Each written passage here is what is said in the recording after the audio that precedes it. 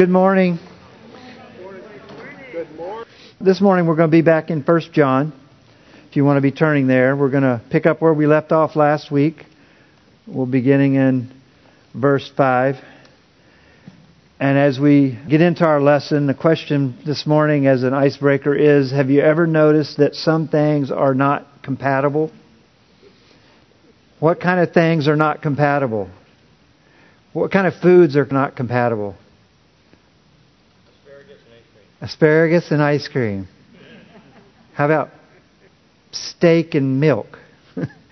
Certain things just don't go together, do they? Certain foods are not compatible. Certain personalities seem to be not compatible. But the thing I think of the most when I think of not compatible, I think of oil and water. What happens when you mix oil and water? They just separate, don't they? And you can pour oil and pour water on top of it, and they don't mix. They're not compatible at all. So, without getting technical or being a science geek, the reason they don't mix has to do with polarity or molecular makeup. But this principle of certain things not being able to mix is a picture of what God has done for us.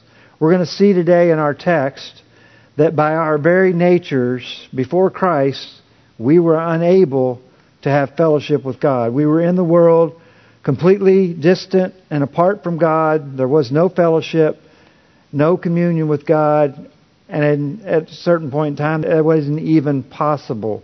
Trying to have fellowship with God without the work of Christ is like trying to mix oil and water. It's just not going to happen. It's not even possible. The molecular structure of water and oil would need to change in order for them to be joined together. And that's true when we talk about God and man. And since God cannot change, He made provision through Christ's redeeming work on the cross to change us. Our very natures are changed. We're new creatures. We can therefore have that fellowship with Him that we talked about last week. This is the news that John is going to share in our text this morning. This is the gospel. I titled the lesson, The Good News. But before we get into our text for today, we need to do just a quick reminder of what we looked at last week. Last week we began by listing some of the difficulties and the evils that we are witnessing in our culture and how it's really no different than most of the other times in history. Things change, but they don't really change. When the disciples were writing and ministering in their day, they had just as many difficulties, if not more, than we had. And we studied the first 4 verses of 1 John, where John reminded his readers of 3 truths about Jesus that would allow them to have an overflowing, abundant joy, even in the midst of opposition and difficult times. He reminded us of the truth about who Jesus was in verse 1. He reminded us of the truth about what He revealed in verse 2. And He reminded us in verse 3 of what that truth makes possible, which is fellowship with the Creator. And it is through this fellowship, the relationship with God that comes through Christ, this relationship that changes us. Those in fellowship with God have a new spirit, a new purpose, a new perspective that allows us to live life through the difficulties, through the trials, through the evil of this world, and still have joy. It's how we can be in the world and not of the world. Today, as we continue in verses 5 through 10, John's going to elaborate more on this relationship. He's going to share 4 truths that are essential in understanding the true nature of this relationship. In essence, these truths make up the gospel message, the good news of the gospel. And after we examine these 4 truths, we'll discuss the implications of them for us today. But we're going to see the true nature of God. We're going to see the true nature of man. We're going to see the incompatibility of these natures. And then we're going to see the way to compatibility. And then we'll discuss the implication of these truths and a few what I call takeaways. So the first truth is revealed in verse 5, and it's the true nature of God. Verse 5 says, "This is the message we have heard from Him and proclaim to you, that God is light, and in Him is no darkness at all." John proclaims the message. And when you go to the original writings and you look up that word that's translated message, and John is the messenger, the heralder, and it's much more important than probably we've first realized, because when we think about getting news today, what do? We just flip on the TV or turn on our iPads or whatever, radio or whatever it is, and there's 24-hour news just cycling. I'm not sure that I would actually call most of it news, but it's information and it's classified indirectly as news, and it's constant. But in biblical times, when someone had a message, and this phrase, this is the message that we have heard from him, this is talking about something that's important. It's usually something that was sealed. It was something that a king or someone of real importance had a message to get across, and he would send the heralder or the messenger, and they would actually get to where they're going, and they would unseal the message and then relay it, something that was not known before. It would be breaking news, something new. And that's the connotation of this. And everybody would be gathered around. They would be intent on hearing what this was, what this news was. And John's saying that I'm the messenger, and he's making a proclamation that I'm going to share with you this important message. And what is the message in verse 5? What's our text say? What's the message? God is light. 3 simple words make together a simple sentence with profound significance. God is light. As we begin to elaborate on the thought of fellowship with God, walking with God, enjoying the life of God, that is what John is talking about. Remember, he just said he wrote these things so that we might have joy and that it might be complete. And then he jumps into this proclamation that God is light and there's no darkness in Him. So this first point he's making about this fellowship is that it begins with God. You might think it's self-evident and that it doesn't need to be elaborated on, but I think it's critical. I think it's one of the most fundamental and neglected truths today. Where do most of the world, and sometimes even believers, start? Sometimes they start with themselves. Their needs, their desires, their concerns, their beliefs. When peeled back to the core, all of life's difficulties and problems that lead to a lack of joy, at its root, starts with self-centeredness, an exaggerated focus on ourselves. And John says, and all Scripture says, that our starting point is and should always be God. We should stand in the presence of God. Everything begins with God. And not only do we need to start there, that everything begins with God, we also have to examine the truth about God. We're not free to make up our own version of God. We see that every day, don't we? I was born in the Bible Belt in Kentucky, and I rarely met a person who did not confess that they believed in God. But they all had very different opinions of what that meant. Who He was, what He expected. Most of them made up their own versions that were very different than what Jesus revealed. Many think of God as a God of only love. If you're not very bad, He won't send you to hell. Everybody that's pretty good is going to go to heaven. Some think that, just as long as you confess, as long as you believe, it didn't really nothing else mattered. Some think Jesus is one of just many ways of getting to heaven. And on it goes. People don't always start with God and what He says. They start by telling you what they think based on their feelings. But in this statement, John begins with God, and he's already said that these are not things I think I know. These things, you remember, he said that he had seen and heard and experienced. It was based on experience, his personal experience. And he says, I'm sharing these truths with you. And then he says, God is light. He could have said so many things, couldn't he? If you were trying to describe God to someone, what would be your first instincts? What would you say? God is what? Love, compassion, merciful, forgiving. We could think of all kinds of words. As I thought about this, I thought that's probably not where I would start. John said, God is light. So there's something very profound about this sentence. So to understand who God is and what He's like, John says God is light. So we have to ask the question, what is light? Is anybody a science nerd in here? Anybody know what actually light is? Mark knows. He's a...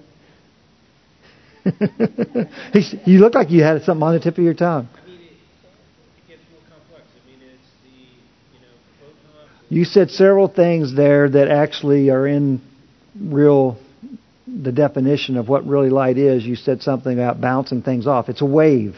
Light is a wave of energy. You used the word energy. It's a energy and it's a wave. That forms the simplistic nature of what light is. But I'm not a science nerd, and I'm not going to try to explain it. But it is energy, and it involves electricity and magnetism, and it travels very quickly. A beam of light can go around the world 7.5 times in 1 second. That's pretty fast. 7.5 times around the world in 1 second. Light can be extremely powerful, as the energy behind laser beams has taught us. People have you heard of something called the petawatt laser? The Texas petawatt laser? It's the most powerful laser that we have created. They haven't even ramped it up to full power. It's too dangerous, to be honest. It's so powerful. Somebody in an article I read talking about this laser, and laser is light. It's light beam.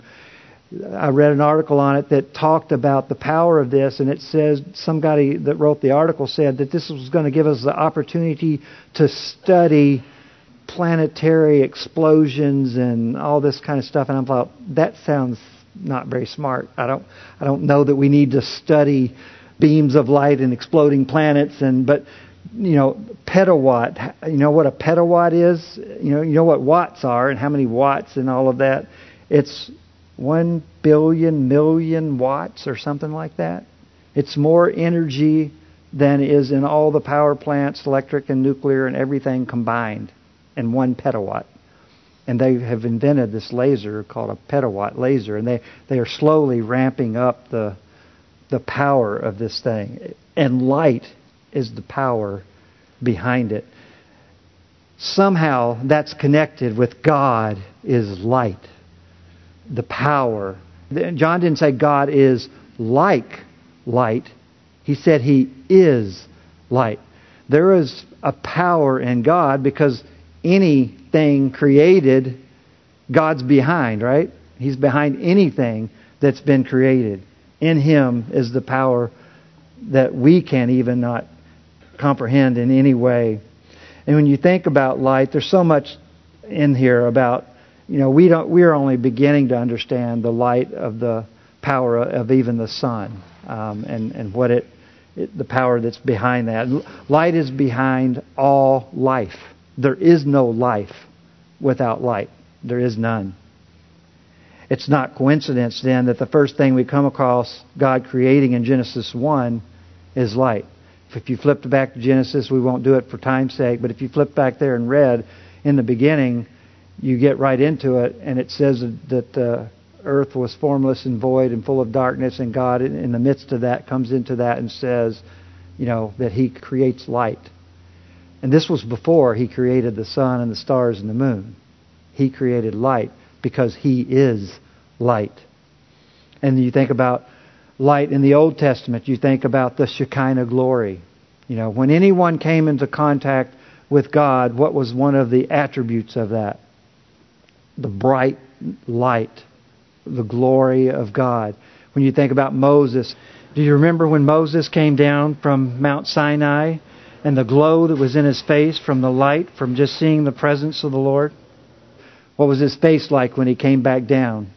It was shining from the light of being in partial presence of God. When you think about Paul on the road to Damascus, one of the defining moments of that was he was blinded by what? A great light.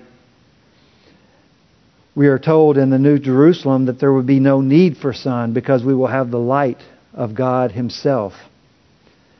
As we can see, light can have a lot of meanings, but I think one of the overriding messages is about God's holiness. When you think about light, It is perfectly pure. We know this because of the use of darkness as the opposing thought. It says, in Him is no darkness. What is darkness usually referred to in Scripture? Evil. Sin.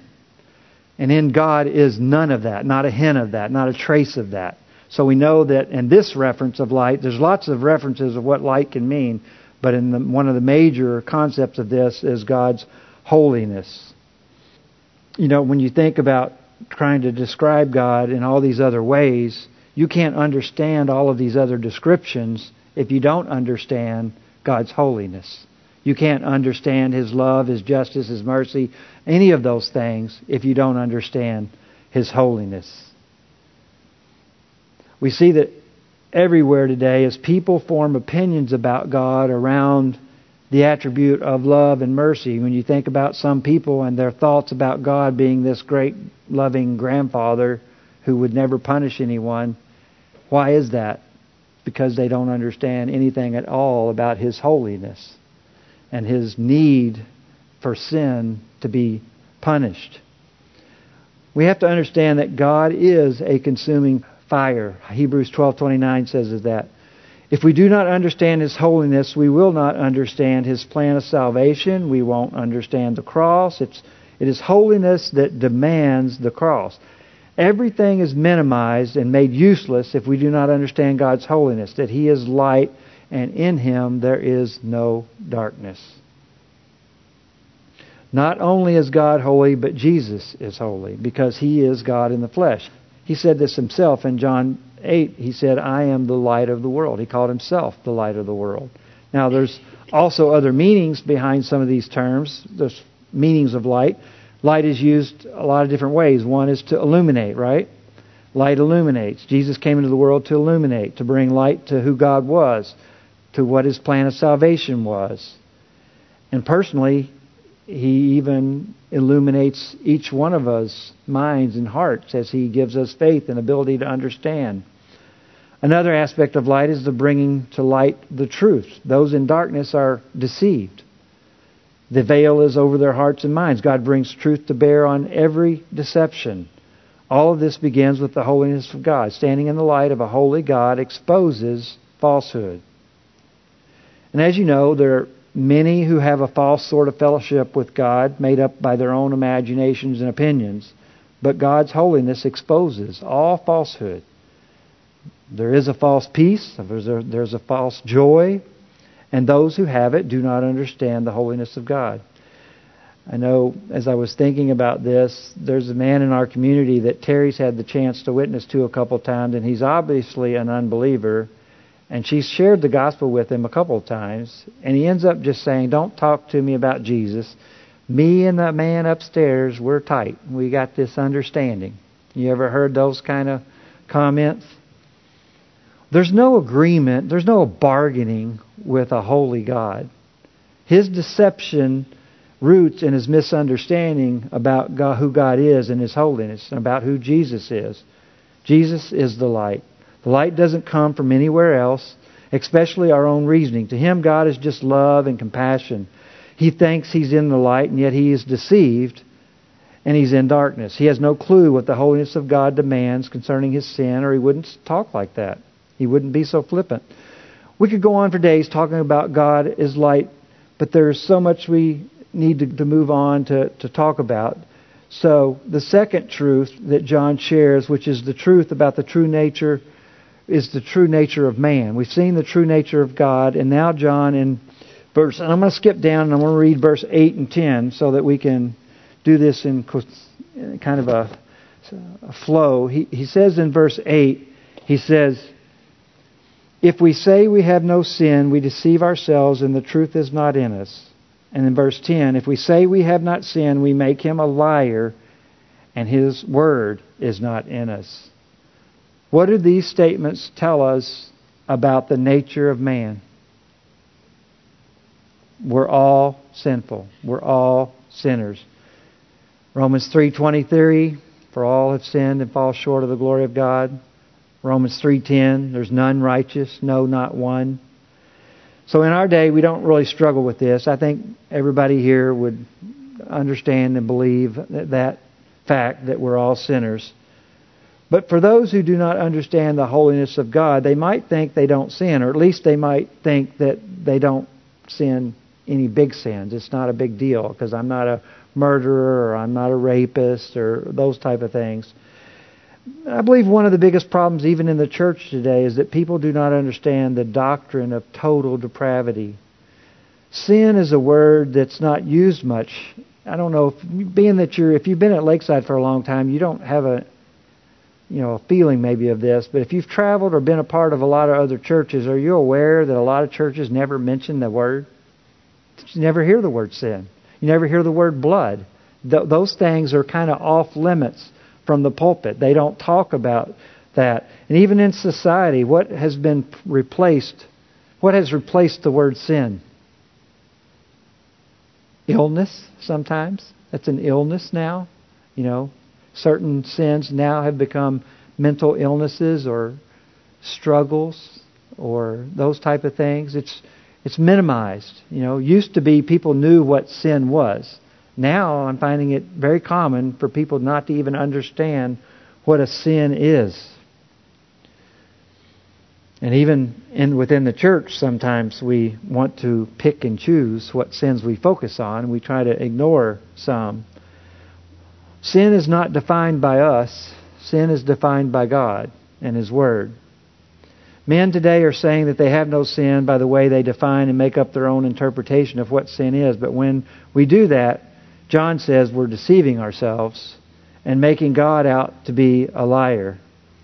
That is evidently what was happening when John penned these words. He is talking to those who claim to be believers, and he tells them in verse 6, if we say we have fellowship with Him, if you call yourselves Christian, and yet you walk in darkness, he says you're what? You're deceiving yourself. Actually, he calls them a liar. You're a bold-faced liar. If you say you are in the light, and yet you walk in the darkness. And he's saying don't do that. Don't deceive yourselves. Your fellowship is a false one, a made-up relationship. It's not based on truth, and it will not lead you to what you desire.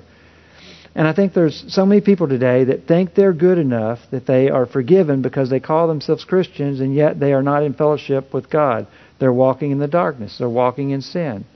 Things have never really changed. They're not really new creatures. Their natures are still the same as they were before they claimed to become a Christian. People need to realize that John's not talking here just about sin specifically. He's talking about a way of life. When it says that you're in the light or you're in the darkness, you don't go back and forth between the light and the darkness based on whether you're walking with the Lord today and you're not walking with Him the next day, or you're not sinning and you are sinning. You don't go back and forth. You're either in one realm or the other.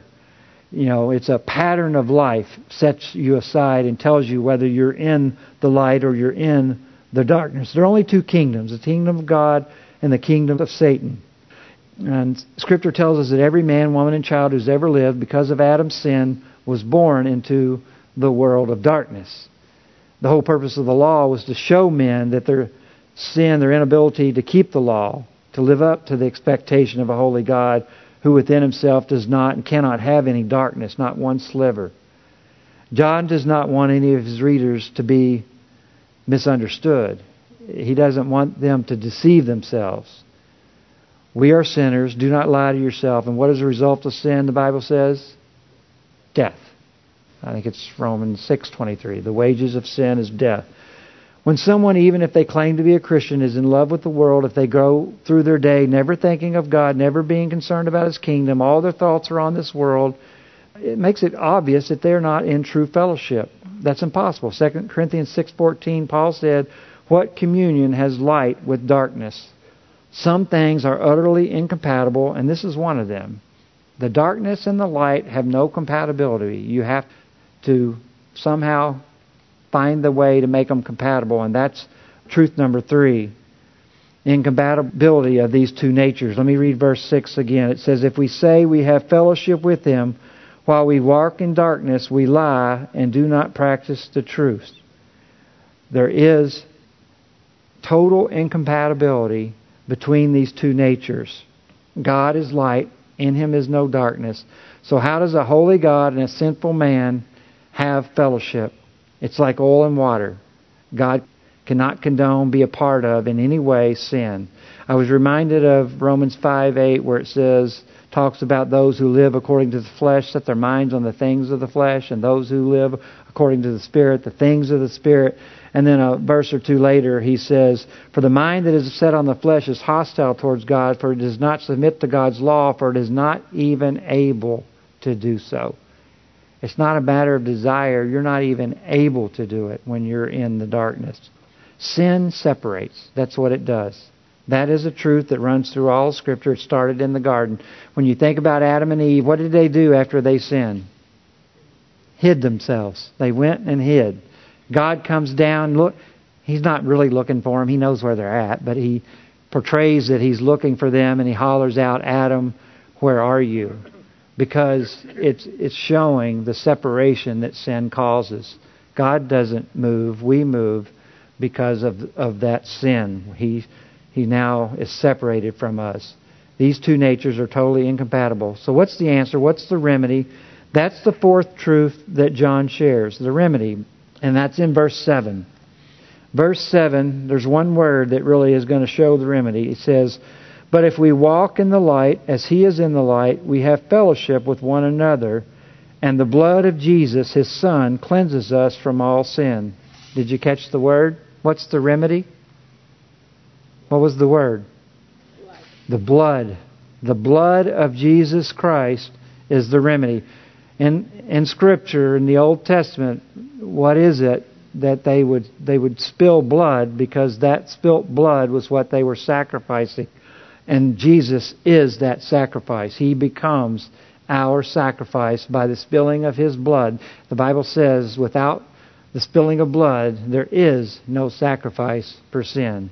Jesus, by what He did on the cross, becomes our sacrifice. He becomes the way of compatibility, the way that God and man can have a relationship. He accomplished on the cross all of that when He paid our penalty for sin. He goes on to say in verse 9, if we confess our sins, He's faithful and He will forgive us and cleanse us. I think what John is saying, that through Christ and His death, you now have fellowship and are in the light. You are in the kingdom, but you're still going to occasionally sin. God is holy, though, and He hates sin, and we are sinners, but it's not hopeless. It almost seems hopeless. If God hates sin and we still sin even after the debt's been paid, what hope is there for us? The hope is that sin was paid once and for all, first of all. It was paid once and for all. If we sin again, that doesn't send us back out of the light. We're still in the light. And as we confess and repent and struggle to overcome our sin, God is faithful, and He continues to forgive us, and we stay in the relationship. You can't lose that relationship once you're there. One of the surest ways to know you're in a relationship and fellowship with God is that you struggle over your sin. An unbeliever doesn't struggle. It's fine with them. They don't care. They just minimize it and go on. When you struggle with your sin, when you repent and are sorry for it and ask God for forgiveness, it shows that you are in the light and that you are concerned about God and His kingdom. So what have we seen? We've seen the truth about the nature of God. We've seen the truth about the nature of man, the incompatibility of these two natures, and the way to resolve it. So what I want to spend the rest of our time talking about is, what are the takeaway from these verses? Why is John writing these things now?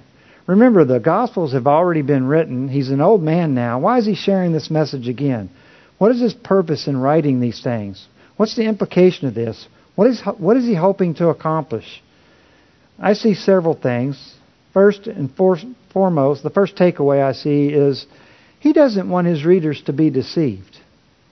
Do you know people that you think that are probably deceived? I think we all are aware of that. Some of us may have family members that we think are deceived because they say they're Christians, and John's readers, he's writing to a group of people that are calling themselves Christians, and it's very strong language. He calls them liars. He says that if you say you're walking in the light, but yet you're walking in the darkness, you are deceived and you are a liar and the truth is not in you. That's pretty straightforward language. And He's concerned about that. And I think we need to be concerned about that. First and foremost in our own lives, that we are not ever deceiving ourselves. And he says that our walk is the tell. He states it clearly and bluntly that those who say they are believers but their lives don't match up, they are deceiving themselves. I liken this to what is going on in the realm of our culture today with those who are in the camp of term is self-identifying. The world is propagating the lie that if a man wants to identify as a woman, you should be able to use a woman's restroom, participate in women's sports. But as a believer, we understand that that is fallacy because we look at Scripture and we have truth. But many are denying, in our day, objective truth. There's an interesting video out on the internet where this journalist asked a group of college students a series of questions concerning this movement, of course.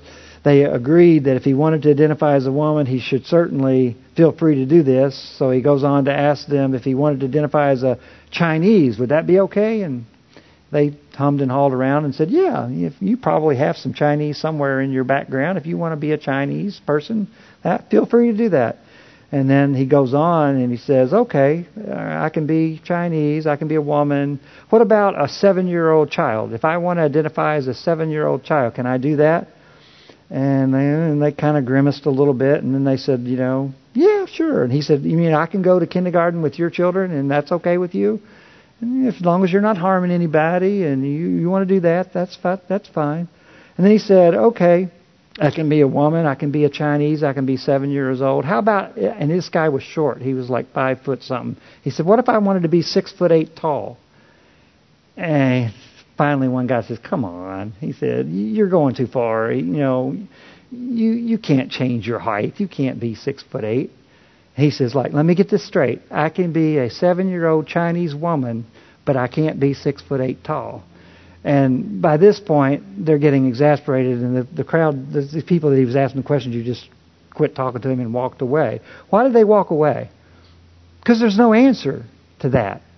He got to the point where it was ridiculous, and I think they were beginning to see it, and there was no answer for that.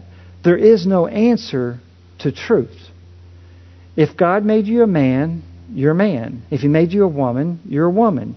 You can walk around masquerading as something you're not, but it doesn't change the truth. And we say, of course, we know this is true. But John, don't get too far ahead of ourselves, because go back to verse 6. If we say we have fellowship with Him and while we walk in darkness we lie and do not practice the truth. There are people all over the world who call themselves believers, and yet John says, they're lying to themselves. I think there's a lesson there. We can self-identify all we want to, but we can't get away from the truth. And the Bible, the Word of God, God Himself, is the truth.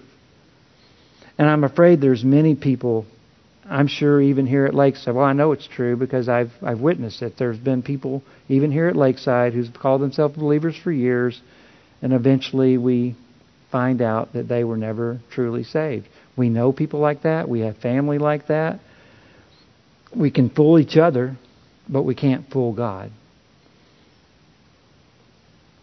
I'm sure we all have people that are in our lives that we're concerned about, because somebody will say, well, is your so-and-so a believer? And you say, well, they confess, but there's no fruit. Have any of us said that? It's a scary thought, isn't it? That we have loved ones who we don't see the fruit. That's one of our prayer concerns for us all the time, is our children and our grandchildren will be so on fire for the Lord that there's no doubt about their salvation. I don't want, when someone dies, to have to go to the funeral and hope that they were saved. We want to know that.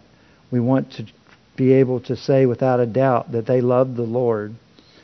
When I was doing this memorial service, I was speaking at a memorial service in my community recently, and it was obviously unbelievers, and they were making comments around the tables about what a good place they were in now and how they were, no longer suffering. And it's kind of a pet peeve of mine, because even believers fall into the trap sometime of making comments like that.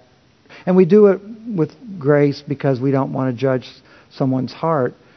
But I think, in essence, we don't want people to be deceived. We don't want to, at a funeral, be telling them their loved ones in hell, but we don't want to also be giving false assurance and false comfort to people that everyone goes to heaven. It's not scriptural. And I think that, should concern us. We should be aware of that Satan is the great deceiver, and we don't want to be a part of that. So, as you think about this implication of these words that John shares with us, first of all and foremost, don't deceive yourselves, and don't be deceived. Don't be a gullible person. If someone is not showing the fruit, you don't have to condemn them as an unbeliever, but you should be praying for them. You should be concerned about their salvation. So we don't want to be gullible or deceived. We need to recognize who is walking in light and who's walking in darkness. It's a very scriptural truth. Second thing I wanted to share just quickly from this was that John wants his believers, he wants his readers, the true believers that are listening to him, and he knows there's a mixture, but he wants the true believers' fellowship to not be hindered because of sin. We know this is part of John's message because the first verse of chapter 2, he continues by telling us that he wrote this so that you may not sin. Look at verse 1 of chapter 2. He says, "My little children, I am writing these things to you so that you may not sin." So it's important to him that they who are believers don't live like unbelievers, that they not sin. And that's an important takeaway from this. And he calls them my little children. He knows that they're believers. He considers them his children in the faith. He knows his audience includes all types of people, but he knows that there are true believers there, and he urges them that the things he's written, the things we've just read and talked about, he's written those things so that they would not sin. And we know that Scripture is full of admonitions to this. We know that we're told in Matthew 18, talking about confronting sin with each other. If we're aware of sin, we know in Romans 8 that we're told to put the deeds of the flesh, to death. We're told in Colossians chapter 3 to put off the old self and put on the new. And all of this is talking to believers. So we know that it's important to God that we continually be working on our own sanctification. Not that we're in the darkness, but that we are to make that very clear that we are in the light, that we are to be walking. One of our motivations is the fact that Jesus did spill His blood for us, that He did give His life for us. And when you think about the mercies of God in your life, what should that do? It should motivate us to live a life that is pleasing to Him and to try to purge all of the darkness out of our own lives. How many of you have read Jerry Bridges' book of Respectable Sins? Any of you? There's a few. What is a respectable sin? One of you who have read that book. What's a respectable sin? Can there be such a thing as a respectable sin? No, but what are some of the things Jerry talks about in his book? Anybody? He describes it as a sin that we kind of minimize, that we don't really pay that much attention to. We don't really, we put a lot of credence on the big sins, don't we? Adultery, murder, lying, stealing. But what about gluttony? It's listed as one of the sins that God hates. Think about the sin of jealousy. Even pride, he talks about that in his book. Impatience. A lack of compassion. There's all kinds of things, subtle things, that we just sometimes pass over. How does God feel about these things? Sin in general is abomination, right? Every single one of them is an abomination. It says in God there is no darkness at all, which means there's no sin of any kind in any magnitude, no matter how we want to minimize it or not. God hates all sin. So I think that we need to keep that in mind as we think about trying to live in the light, live in the way that pleases God. I don't think any of us in this room would say we don't sin, but I think all of us in this room at times minimize certain sins. But when we minimize a certain sin, we're not acting like it is sin. We're saying that's no big deal. God doesn't care that much about that. So if we're in this camp, then our fellowship, when we do this, is being hindered by sin. And John doesn't want that to happen. He says he's writing these things so that we will not sin. Do you remember the account in the Scripture when Jesus was calling men to become His disciples, and some of them were in a boat fishing, and Jesus came to them and told them to throw their nets on the other side, and they said, "Oh, we've been fishing all night, Lord. We don't need to do that. We're fishermen. We know whether the fish are biting or not." But out of love for Him and consideration for Him, they obeyed Him and they threw their nets on the other side. And what happened? The boats were so full they had to call for the other boat, and it was about to capsize. And do you remember what Peter said right after that incident? He said, "Lord, depart from me, for I am" what? "A sinful man." What made him recognize his sinfulness? Maybe doubt. But I think most of it had to do with the fact that he saw who Jesus was. When you see Jesus and God in their holiness and see and understand who they are, the light of Him, the God is light, shines upon you, and you see you as who you really are. And that's what I think happened to Peter at that moment. He saw himself for who he really was, and he saw God for who He really was, and he said, "Depart from me, for I'm a sinful man." Now, I'm not saying that we should have that exact attitude, but I think we should have the humility that comes from that we should understand in light of who God is and who we are, the chasm that exists.